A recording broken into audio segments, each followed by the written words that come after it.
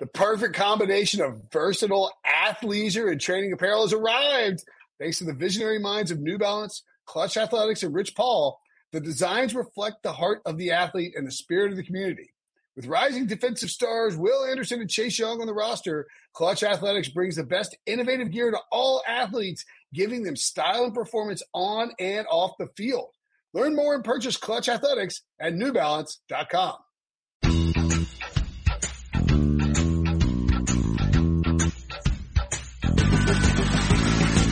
Welcome to the Pick Six Podcast, everybody. It is January 1st, 2020, and the first voice you're hearing this year is not Will Brinson. It's the year of Ryan Wilson, and it's the year of the draft. It's me. I'm joined by Chris Trapasso, another draft analyst at CBS Sports. Chris, Happy New Year. How are you doing, sir? Happy New Year to you too, Ryan. Everything's going pretty good. It's exciting that we got bowl games, NFL playoffs, and then Senior Bowl, and then draft season really gets revved up. Yeah, it's right around the corner. And so this podcast, we're giving Brinson a break. I think it speaks to Brinson that he takes the very first day of the year off, but that's how he is. We're still grinding. It is draft season, even though the playoffs are still upon us, as Chris mentioned. The Senior Bowl is right around the corner, then the Combine, then the draft. So what we're going to do here, we're going to talk a little bit about the bowl playoffs that just happened. We're going to preview some bowl games coming up on New Year's Day. And what better way to do that than with me and Chris? So let's get into it. So first things first, the draft order is finalized. Chris, I don't know if you have any thoughts on that. It starts with the Bengals. They locked that up 2 weeks ago. I'm assuming they're going to take Joe Burrow, but then the top five I'll read out are Washington Redskins, Detroit Lions, who had a secretly terrible season, then the Giants, and at number 5 are the Miami Dolphins. You have any thoughts there outside of Joe Burrow going first overall? What might happen? Is there a chance a quarterback sneaks into the top 5, given that we don't know what Tua's situation is just yet? I think Tua could go to the Dolphins still. That they're still a team that's very much in the beginning of this rebuilding mode. So I think even if Tua Tagovailoa is not ready to play in September, or maybe not even as a rookie, I think that they would be okay with that.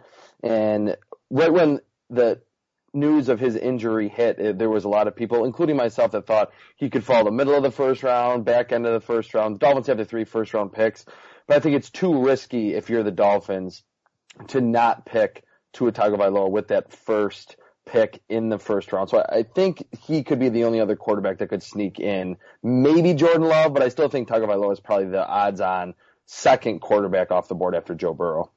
So Tua hurt his hip in late November against Mississippi State.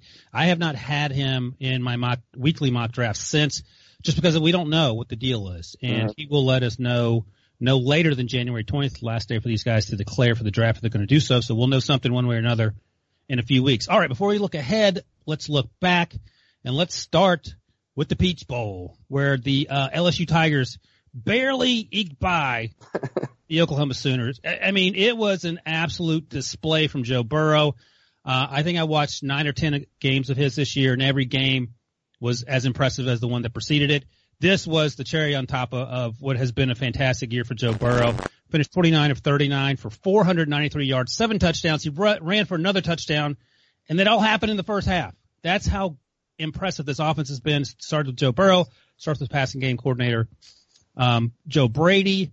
Did anything Joe Burrow did in that game, Chris, change your mind about Joe Burrow as the number 1 overall pick?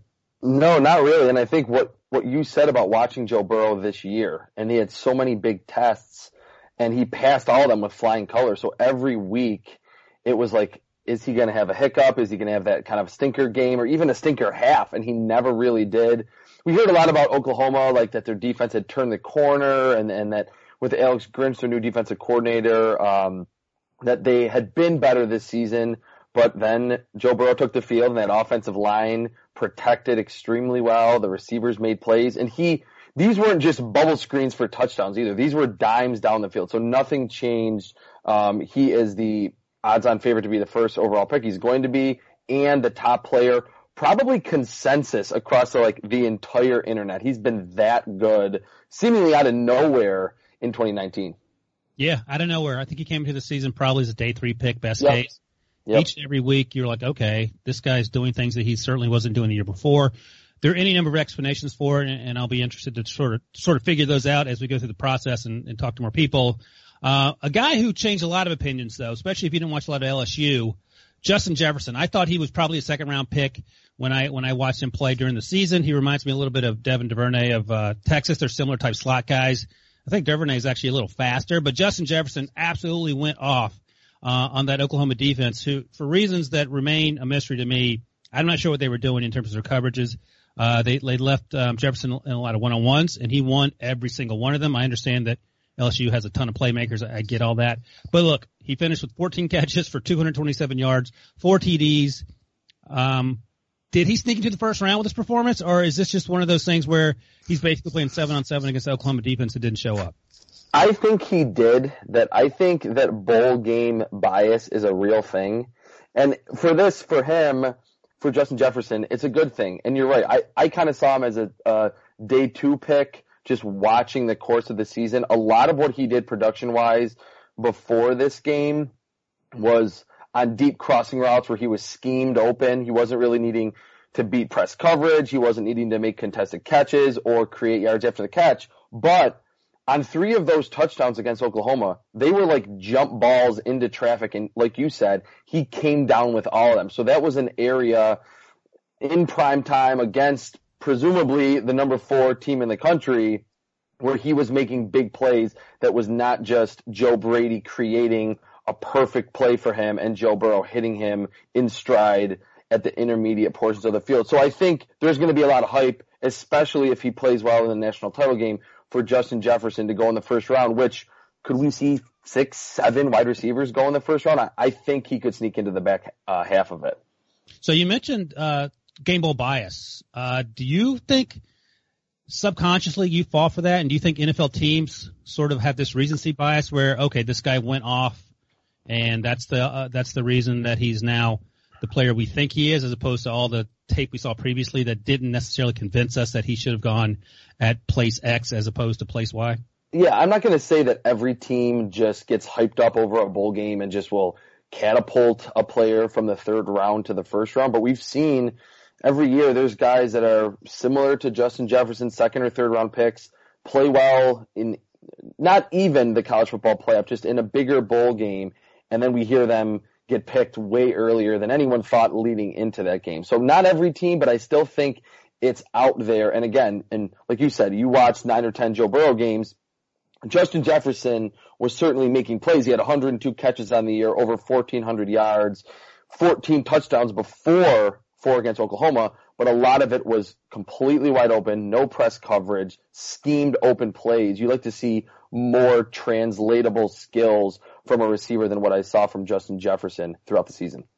All right, well, this guy has translatable skills, but he had nothing close to the game that Justin Jefferson did. CeeDee Lamb, who was my wide receiver 1, he's edged out Jerry Jeudy over the course of this season. He only had 4 catches for 12 he had 4 receptions for 119 yards.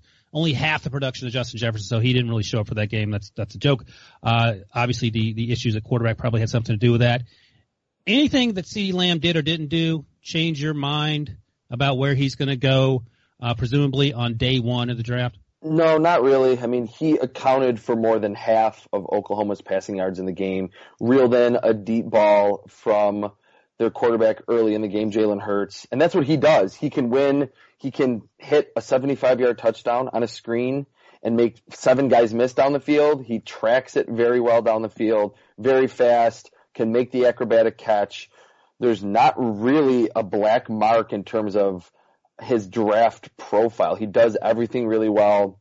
I think he's going to test very well at the combine, and he probably, from that maybe pick 12 to pick 20 range, I think that's where CeeDee Lamb, I think the Philadelphia Eagles would love to have someone like CeeDee Lamb on their roster next season.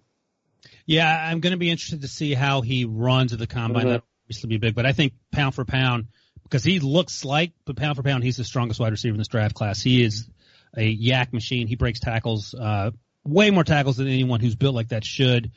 Someone who's built like a Mack truck and who didn't show well, Jalen Hurts. He did not have a Joe Burrow type performance. I think Jalen Hurts is probably a day 3 guy.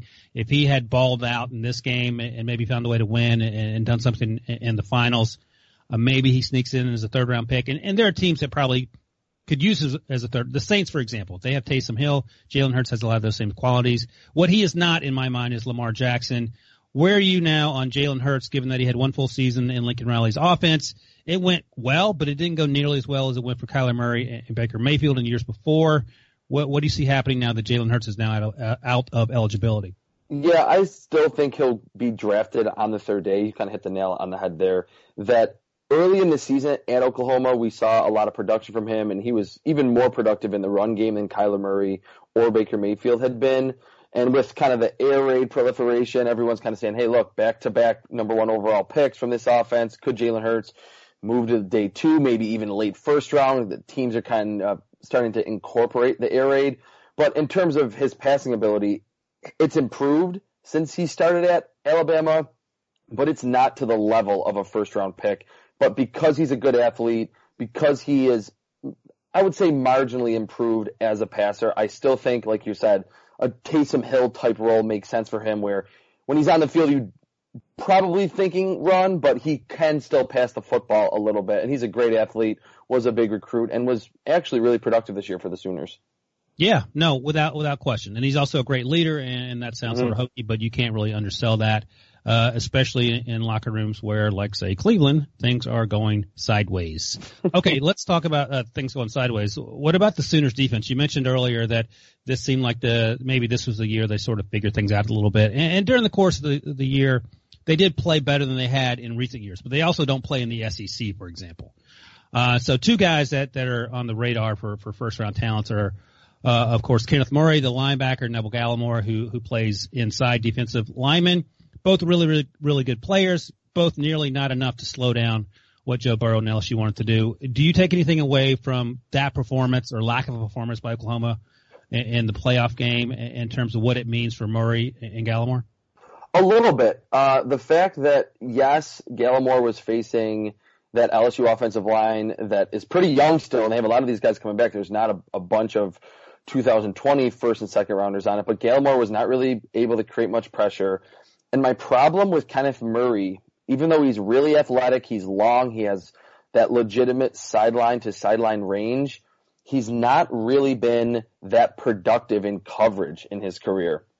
He only had 4 pass breakups all season, no interceptions in his entire career at Oklahoma, and you kind of saw that in that game, that there was a few times where he was chasing Joe Burrow outside the pocket. You saw the speed, you see the long arms, made some plays against the run, but in today's NFL, you need to be good in coverage. I still think he'll go in the first round because I think he's going to test through the roof at the combine, and after Isaiah Simmons, it's not a great linebacker class, but I'm worried about him long term because he's just never been able to really produce those game-changing plays as a coverage linebacker. Yeah, and he went down early in that Oklahoma game, and I thought he might be out. And if that had happened, LSU was probably scoring 100 points. Yeah. So the fact that he came back and he didn't really stop the bleeding, he was just out there chasing guys down the field like the other 10 players on his team. But, yeah, no, that's good. I like Gallimore a lot. He's sort of an exciting, super quick for a big guy type player you can put in the middle of the field. He gets after the pass rusher, which is sort of important in today's NFL. That's become less reliant on stopping the run. But you're right. Neither of those guys had anything to write home on. And so we'll see. Their season's over. One other thing I want to mention quickly, and I missed it earlier. Grant Delpit, the safety for LSU, is a first-round talent. Did not have a great year. Battled ankle injuries. Doesn't like to tackle, or he struggled with tackles. Maybe that had something to do with the ankle injury. In your mind, who is the better NFL prospect? Delpit, the safety, or his teammate cornerback Christian Fulton, who, if he came out last year, probably would have been a first-round pick? I think Christian Fulton's a better prospect, but I won't be surprised if Grant Delpit is picked earlier because he's like 6'3", 210. He has like ideal safety size, and he's pretty good in coverage. He has good instincts. The athleticism's there. The twitch is there. But watching Greedy Williams last year, there was like, who's that other guy on the other side of the field? And Christian Fulton, they didn't throw a lot his way last year. They did a little bit more this year without Greedy Williams there. He had 13 pass breakups this season. He is a man corner, a zone corner, press coverage, extremely twitchy. His click and close on a comeback route or a dig route, I think is right up there with Jeffrey Okudah in terms of being the best in the class. So I think there's more buzz, there's more hype around Delpit because of the size, the length, and the athleticism. But you're right, not a good tackler. With Christian Fulton, though, I think you're getting someone that can play in a man scheme, a zone scheme. He tackles well, and mirrors really well down the field.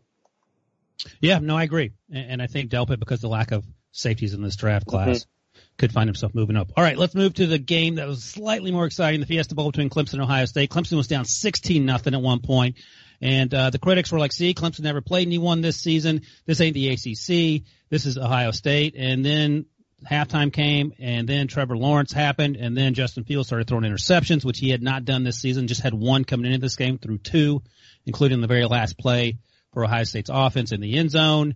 And this was one of the most exciting games I've seen this season, I feel like. Maybe, again, recency bias, whatever. It was awesome. So, we talked about the quarterbacks, Trevor Lawrence and Justin Fields, but I feel like the running backs played a huge role in the outcome of this game. If you're a team picking between 20 and 32 and you need a running back, are you taking J.K. Dobbins, who had 174 rushing yards and 6 catches?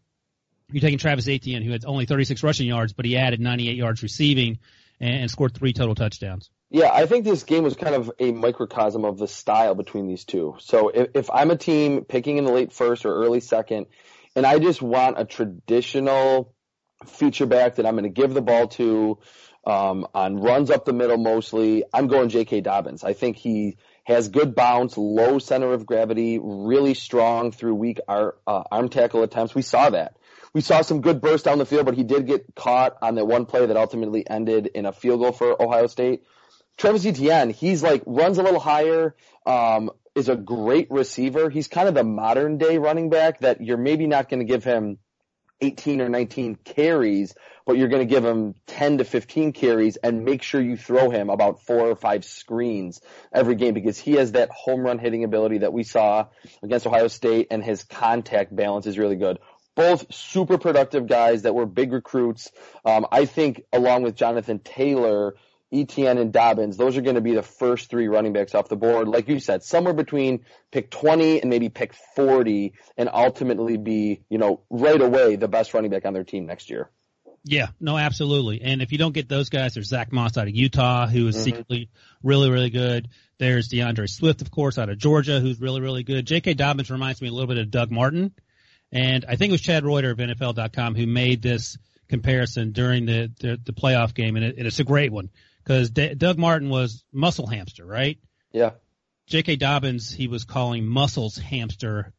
I messed it up. That would be perfect for him. Clyde Edwards-Helaire. Yes, that's the Doug Martin comp, yeah. That's the muscles hamster. J.K. Dobbins reminds me a little bit of muscle hamster too, but he has no connection to the Bayou, so. I was only off by about 800 miles on that one. I do love J.K. Dobbins, though, because he is catching the ball more, which is important in today's NFL, as you pointed out. He did have a key drop on a swing pass at one point in the game, and that sort of gets your attention because you can't be dropping balls out of the backfield. But I feel like his quickness, like small area quickness, gets your attention in a way that no other running back that we've seen for most of this season sort of does. Do you have something? Yeah, that I think it just kind of depends on the style that you want, not the role. But J.K. Dobbins is a jump cut guy. His lateral quickness, like you were saying, the short area quickness is better than Travis Etienne. Etienne, I said earlier, is like a slasher. He's mostly north-south. Doesn't mean he's not stiff. He can make guys miss, but he gets the ball, whether it be on a screen or a handoff, and he is going 100 miles per hour right away. Maybe one cut, to find that cutback lane, and then he's through the second level. So if you prefer that style, if you're in a zone scheme, you might want Travis Etienne. If you're going to be using a lot of lead blockers, fullbacks, guards, I think J.K. Dobbins on that, like you said, the short area quickness and the jump cutting skills are what are really going to set him apart once he gets to the NFL. So the last 3 games, Chase Young played Wisconsin, Michigan, and Clemson. He did not look anything like the Chase Young we'd seen before the suspension. I don't think the suspension had anything to do with it. I think he finished with 16.5 sacks on the season. In my mind, he's the second best player in this draft for Joe Burrow. If you're not looking for a quarterback, you're taking Chase Young. You're not asking any questions. Any concerns at all about the last 3 games for Chase Young, where obviously I feel like offenses have schemed to slow him down. At the next level, you can't really scheme to slow down one player because you're not playing against a bunch of 18 and 19-year-olds. You're playing against a bunch of grown men. But Chase Young, to me, is still number 2. How do you feel about that? Yeah, he's still my number 2, and I think he's, like I said earlier, that Joe Burrow is going to be the consensus top player on almost everyone's board. I think Chase Young is going to be the consensus number 2. The Washington Redskins probably should take him at number 2. I've cooled on him a little bit because I think he was feasting on some lesser tackles like midway through the season when he had a bunch of sacks in like a 2 or 3 games. To me, he's not as refined or as bendy as the Bosas, but he does use his hands really well. And he's like the size of Myles Garrett. And I think you saw against Clemson a few times he was winning to the inside, winning with pass rushing moves. But on a handful of occasions, he was kind of zeroing in on Trevor Lawrence and then was able to get pushed past Trevor Lawrence. To have that ability to bend the corner. Nick Bosa definitely has it. Joey Bosa has it. Myles Garrett has it at 6'4" and 275 pounds. That's like the only minor nitpick that I have with Chase Young. When it comes to power and pass rushing moves, he has that, and the size and the length are going to translate right away. But we've seen, like you said, over the last 3 games against some better competition, no sacks, and a little tiny bit of stiffness when he's trying to turn the corner. So Brady Quinn said earlier in the year he was out in Columbus for a few games with Fox, and he mentioned one of the concerns that he's spoken to people that they sort of have, not really concerns, but observations about Jeffrey Okudah is that he hasn't really been targeted much, and that's understandable because why would you throw at Jeffrey Okudah? So you're not sure if he is truly elite or just really good. I think he answered a lot of questions against T. Higgins and Justin Ross. He was lights out, so incredibly smooth. Do you feel better about Jeffrey Okudah, or did you feel this way prior to this game anyway? I kind of felt this way, but I thought, hey, this is going to be a good test for him because these are 2 big physical wide receivers that have been very productive with a great quarterback at Clemson over the past 2 years. He had 2 pass breakups in the game. What I've always said about him, and I've written about him this season, his footwork, his feet, his twitchiness are that of like a slot corner. But he's 6'1" and 200 pounds. He can follow down the field really well. As we've seen over the last 3 or 4 years, most of the receivers and the corners from Ohio State, they kill it at the combine. I think he's going to run extremely well. And when T. Higgins went out and Jeffrey was mostly only covering Justin Ross was really not a factor whatsoever. So he's someone similar to Chase Young, similar to Joe Burrow, where you try to find, hey, where is an area that's a weakness for Jeffrey Okudah? And I just really can't find it at this point. Yeah, he's been a lot of fun to watch, and I think he showed up big in the biggest moment. And that's something actually in terms of recency bias, NFL teams certainly pay attention to. Yep. Anybody else stand out to you from that game? I know A.J. Terrell is the cornerback for Clemson. I thought he played pretty well. Also the cornerbacks, Okudah's teammates, Damon Arnett and Sean Wade, both have chances to get drafted pretty highly. Anybody else on either team that sort of got your attention, confirmed or gave you pause about previous ideas of how good they may be at the next level? I think Malik Harrison, the linebacker, played a pretty good game. Watching him this season, he kind of seemed like a throwback guy, that he's a little bigger, not super fast, but I think he can carve out a role as that, which is kind of a position that's going by the wayside, is that Sam linebacker who's kind of like half edge rusher, half linebacker, plays close to the line, had a lot of impact stops on Travis Etienne, close to the line of scrimmage. That's why Etienne didn't really have a great game, and he's so good once he gets to the outside.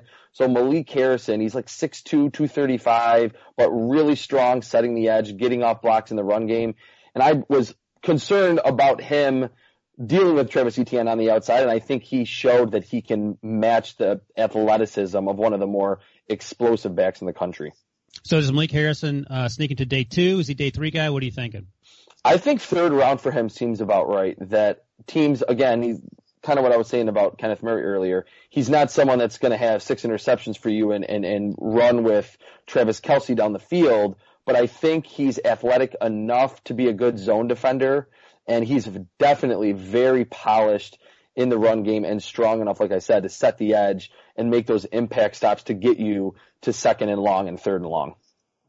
All right, good stuff. Let's take a quick break. When we come back, we will preview the New Year's Day bowl games right after this. The all-new Hyundai 2024 Santa Fe is equipped with everything you need to break free from the dull work week and embark on an adventurous weekend with your family. The all-new Hyundai Santa Fe's features like available H-Track all-wheel drive, standard third-row seating, available dual wireless charging pads, ensure you can take on any adventure. Available H-Track all-wheel drives you can take on the dirt trails and kick up some mud. Standard third-row seating so your whole family can experience the thrill together. Available dual wireless charging pads so no one gets stuck in the great outdoors with a dead phone. Whether you're tailgating out in the dirt lot, Carter Finley, shout out Carter Finley, or whether you're whitewater rafting, taking the entire family on an adventurous trip, maybe you're out camping in Mount Rogers.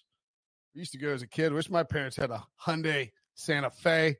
The Hyundai Santa Fe is perfect for your family outing. Learn more about the all-new Hyundai Santa Fe at HyundaiUSA.com. Call 562-314-4603 for complete details. This episode is brought to you by Progressive Insurance. Whether you love true crime or comedy, celebrity interviews or news, you call the shots on what's in your podcast queue. And guess what? Now you can call them on your auto insurance too with the Name Your Price tool from Progressive. It works just the way it sounds. You tell Progressive how much you want to pay for car insurance, and they'll show you coverage options that fit your budget. Get your quote today at Progressive.com to join the over 28 million drivers who trust Progressive. Progressive Casualty Insurance Company and Affiliates. Price and coverage match limited by state law. All right, we're back. And we just put in the books the playoff game matchups. Great stuff from Chris Trapasso, as always. Now let's look ahead to the New Year's Day bowl games. We'll start with the Rose Bowl, which is 5 p.m. Eastern time. It's Oregon against Wisconsin. And the big question for me, Justin Herbert, which guy is going to show up? We talked about Joe Burrow, pick out any game from 2019 and be immediately impressed. You have to pick and choose those games for Justin Herbert. For me, the USC game is the one you should go watch if you want to be impressed. And there are myriad other games you shouldn't watch if you don't want to be impressed by Justin Herbert, who, for me, the big thing is consistency. He's not consistent, even though physically he could beat Joe Burrow in feats of strength, throwing the ball out of the stadium, probably punting, field goal kicking, anything, but the consistency isn't there. So, Chris, what are you looking for? I'll ask you about Justin Herbert in particular, and then in general from the Oregon-Wisconsin matchup. Yeah, I think a lot of the points that you just said about Justin Herbert are certainly fair. I'm a little higher on him than the consensus, and maybe I've just, like you said, I kind of get drawn, or it kind of gets drawn in by those wow plays. And almost every game, there's 4 or 5 throws where you're like, Tua Tagovailoa can't make that throw. Joe Burrow can't even make that throw. Where it's from the far hash, it's over an underneath defender before the safety gets there. But more specifically in this game, what I'm looking for from him is that will the Oregon offensive coordinator ever let the reins off him? That this year his completion percentage was higher. You know, if you look at the stats, you think, hey, this guy came into the year as maybe the number 1 overall pick, and his stats got better. Why isn't he the consensus top guy or battling with Joe Burrow? So many screens, so many jet sweeps, pop passes, easy throws for him. And I don't know, is that telling? Is the Oregon offensive coordinator not giving too much to Justin Herbert because on the field his processing isn't very good? I think at times I've seen him get to his second and third read, move across the field. At times that's when he's made some of his worst decisions and worst passes. Last 2 games, obviously Arizona State, and then Utah in that Pac-12 title game, completed around 50% of his passes, went a long time without even completing a pass in that game. So I want to see if, final game for Oregon, he's had a great career there, if they kind of just say, all right, we're going to tailor this offensive game plan around, this freakish athlete of a quarterback who can make every throw. That's what I'm looking for. One other thing on the other side, Zach Bond from Wisconsin, smaller linebacker, edge rusher, was really productive kind of out of nowhere this year for the Badgers. And he's going to face, an NFL caliber offensive tackle, whether he's rushing from the left or the right. I think he kind of translates well to today's NFL, that he's pretty good in coverage. He's athletic. He's smaller, really good bend around the edge, wins with quickness. I think, too, kind of like what I said about Chase Young, I think he did feast on some lesser tackles in the Big Ten, but facing Oregon's offensive line is going to be a challenge. These are big, powerful, experienced guys, all 5 of them across that front for Oregon. So Zach Bond is someone I think could be a 2nd or a 3rd round pick because of his versatility and his athleticism. If he has a big game, I was talking about bowl game bias earlier, but if he has a big game, I think that could catapult him up further, maybe to be maybe a late 1st round pick, but probably a 2nd round. Just interesting to watch him against this Oregon offensive line. Yeah, and on offense for Wisconsin, we talked about Jonathan Taylor, the running back. He's more of an upright guy, but he is a burner. He may not look like it, but once he gets in the open field, that's a wrap.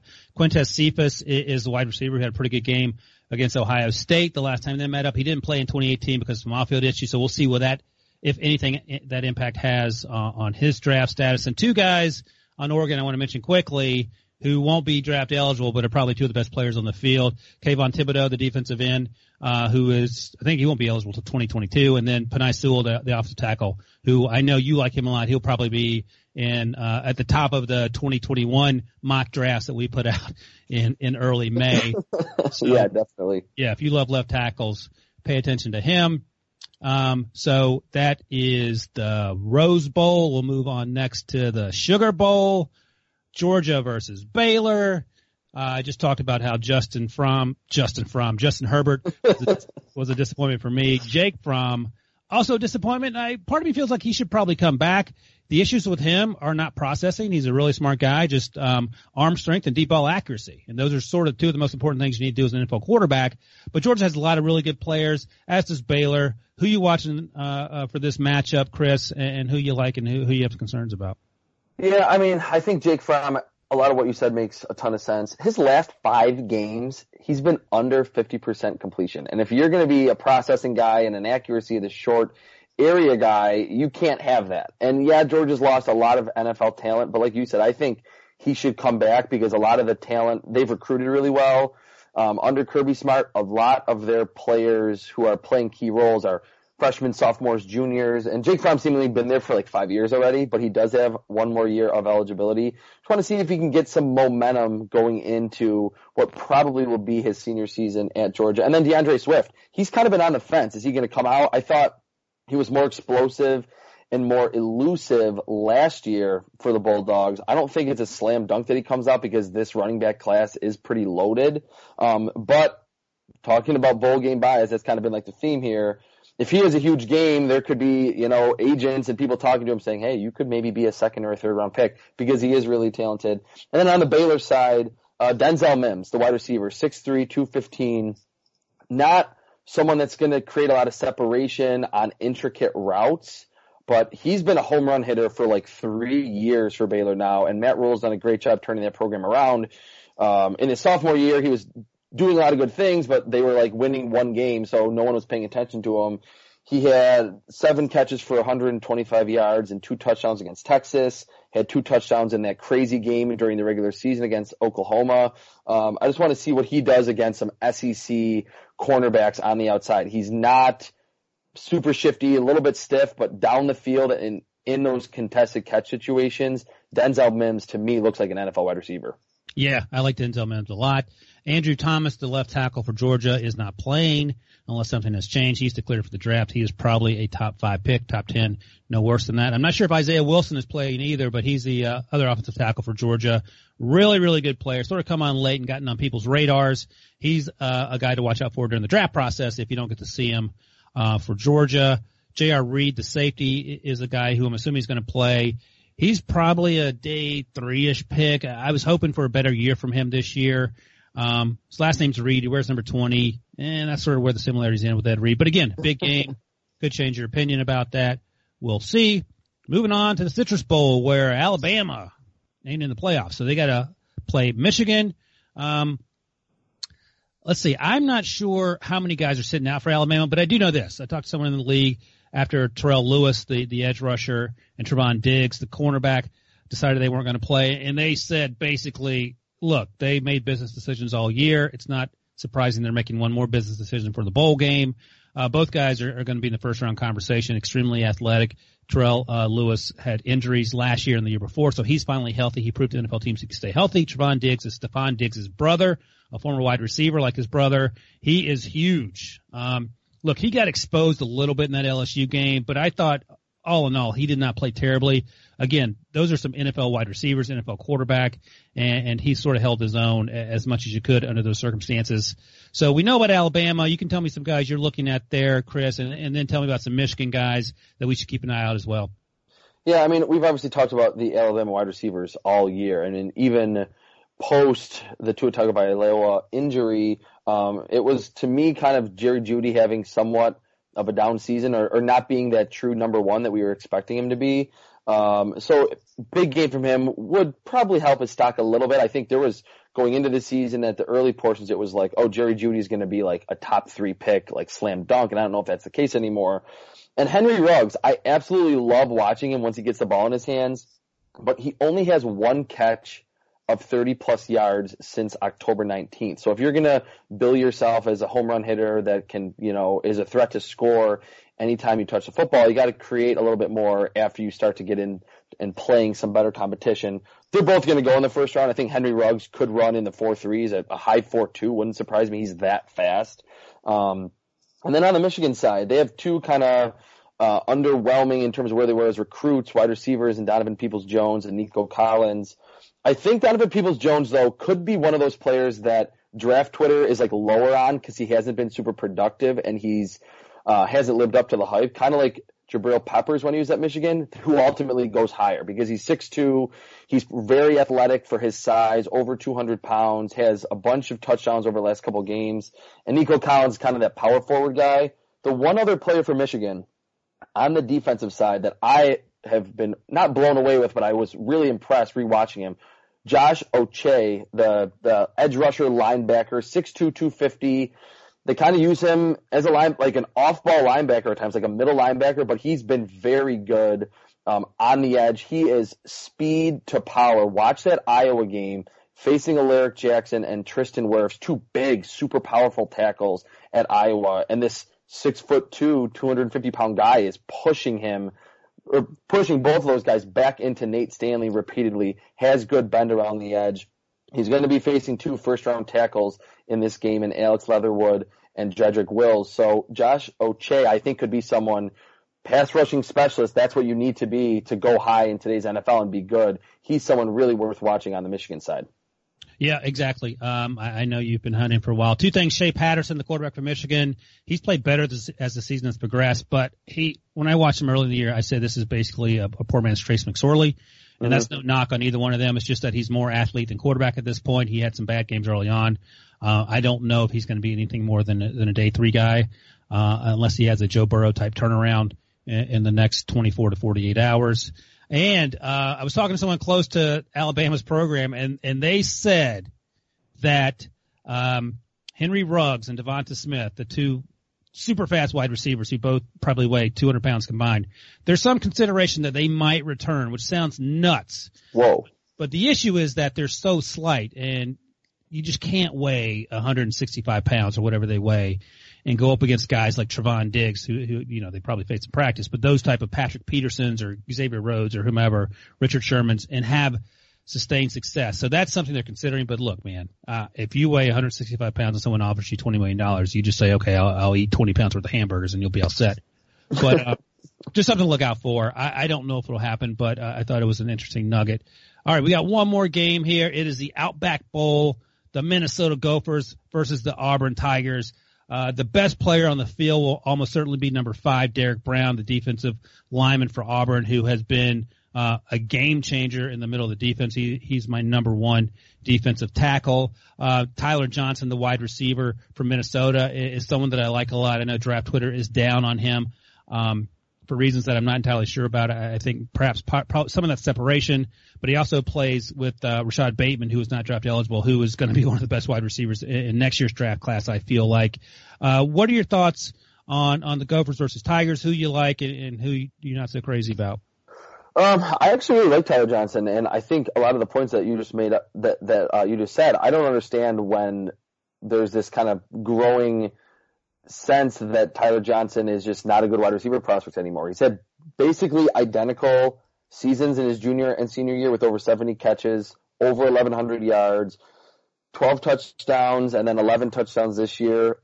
He's not the most separation-based wide receiver, but his yards after the catch, I think he turns into a running back instantly. There's times where he'll catch a slant and immediately cut against the grain, and I'm wondering, how did he know that the corner was over top of him, that he needed to cut back against the grain? Some drop issues at times, but Minnesota played in some inclement weather games, can still make those difficult catches. in traffic. So I think probably a second or a third round pick. I could see him. I don't think he's as explosive, but I could see him being like a Devontae Adams who went later, and he was a little smaller but was a yards after the catch guy at Fresno State, and then ultimately becomes a really good wide receiver because he does everything well. Antoine Winfield Jr. too, the safety for Minnesota, ton of interceptions this year. You love the bloodlines, obviously, and he comes up in run support like his dad did. That from that safety spot, that you see the 8 interceptions and you're wondering, oh, he must just be playing center field, but he can really help in run support, and he does have that range. Not Earl Thomas type range, but he reads route concepts very well and certainly has good ball skills. I think Auburn will probably win this game because their defense, just how many big bodies they have up front, and I think Gus Malzahn does a good job with kind of that triple option offense. Derek Brown, to me, one quick thing on him, I'm not as high on him as the consensus.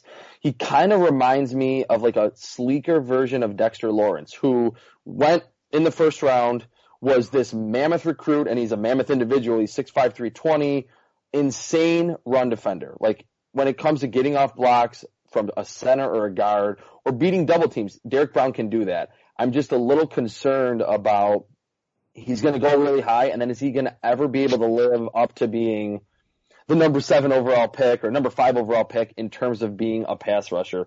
He only has 4 sacks on the season, double-digit tackles for loss the last couple of years, but when you watch him on a 3rd and 7, you don't see a lot of pass rushing moves, and if he's not winning with his overwhelming strength in terms of a bull rush, he doesn't really have a counter move to rely on. But there is, you're totally right, a ton of buzz about him to be the first defensive tackle and probably go inside the top 10.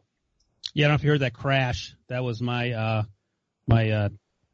picture frame disagreeing with you, coming crashing off the wall. So yeah, the picture frame disagrees with you on Derek Brown, but I take your point. A couple of the guys to watch for Auburn. Probably day 2 pick at this point is Prince Tega Wanago, the left tackle. The right tackle is Jack Driscoll, a guy who could actually be a late day 2 pick. I sort of like him, maybe day 3, worst case for him.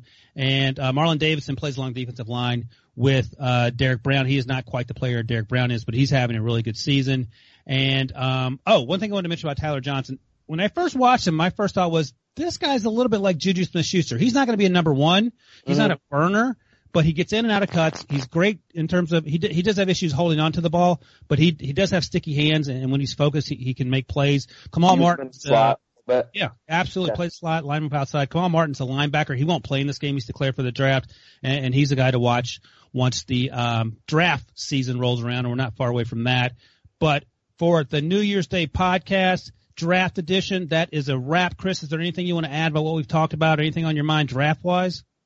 No, I'm just really excited to finally get it into full bore where, like, tweeting about the draft 6 to 10 times a day is not like, why are you tweeting about the draft? Like, we're almost where you should be doing that from January to April, and you'll certainly get a lot of that from me over the next couple months.